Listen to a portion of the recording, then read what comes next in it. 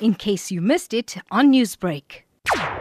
H1N1 is a virological diagnosis. That means you will diagnose that on a swab that you will take from the patient. What are the symptoms of influenza? Influenza is caused by a virus, which can be influenza A, B, or one of those groups. The key is that H1N1 will fall into the influenza A group of viruses, and they give you severe body aches, shivering, myalgia, headache, feeling hot and cold, wanting to sleep, dizzy, severe backache. Those symptoms are present, and you can have a running nose, you can have a cough as part of it, but these are the symptoms that you will get. In fact, when you get the true influenza virus, you will feel as if a truck ran over you. And that is what people need to look for, because it's not like your normal colds or upper tract infections where you get a running nose, cough, a little bit of chills and fever, and you think you have an illness.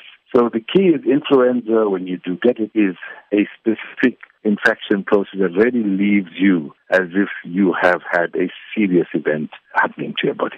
Doctor, the health department has confirmed some cases of the H1N1 virus. However, they have said that this is not an outbreak. Is the virus a concern at the moment? At the present moment, like issued by the Department of Health, is that there is no concern or epidemic at the moment. In fact, there are more cases of influenza A than H1N1 at the moment. So there are cases of influenza, but not necessarily more H1N1 at the moment. How important are vaccinations? Always important, and that is why we always advocate vaccination, especially to the high-risk groups. And the high-risk groups are all persons who have any chronic illness, pregnant women and children under 6, and anybody over the age of 65.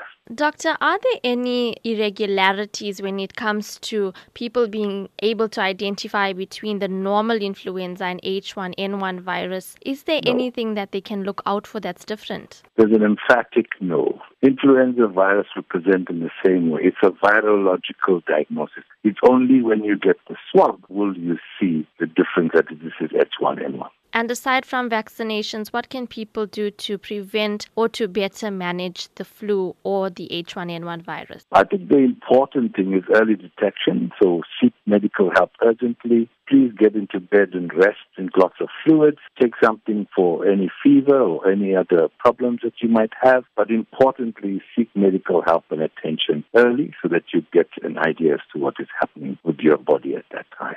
Newsbreak, Lotus FM, powered by SABC News.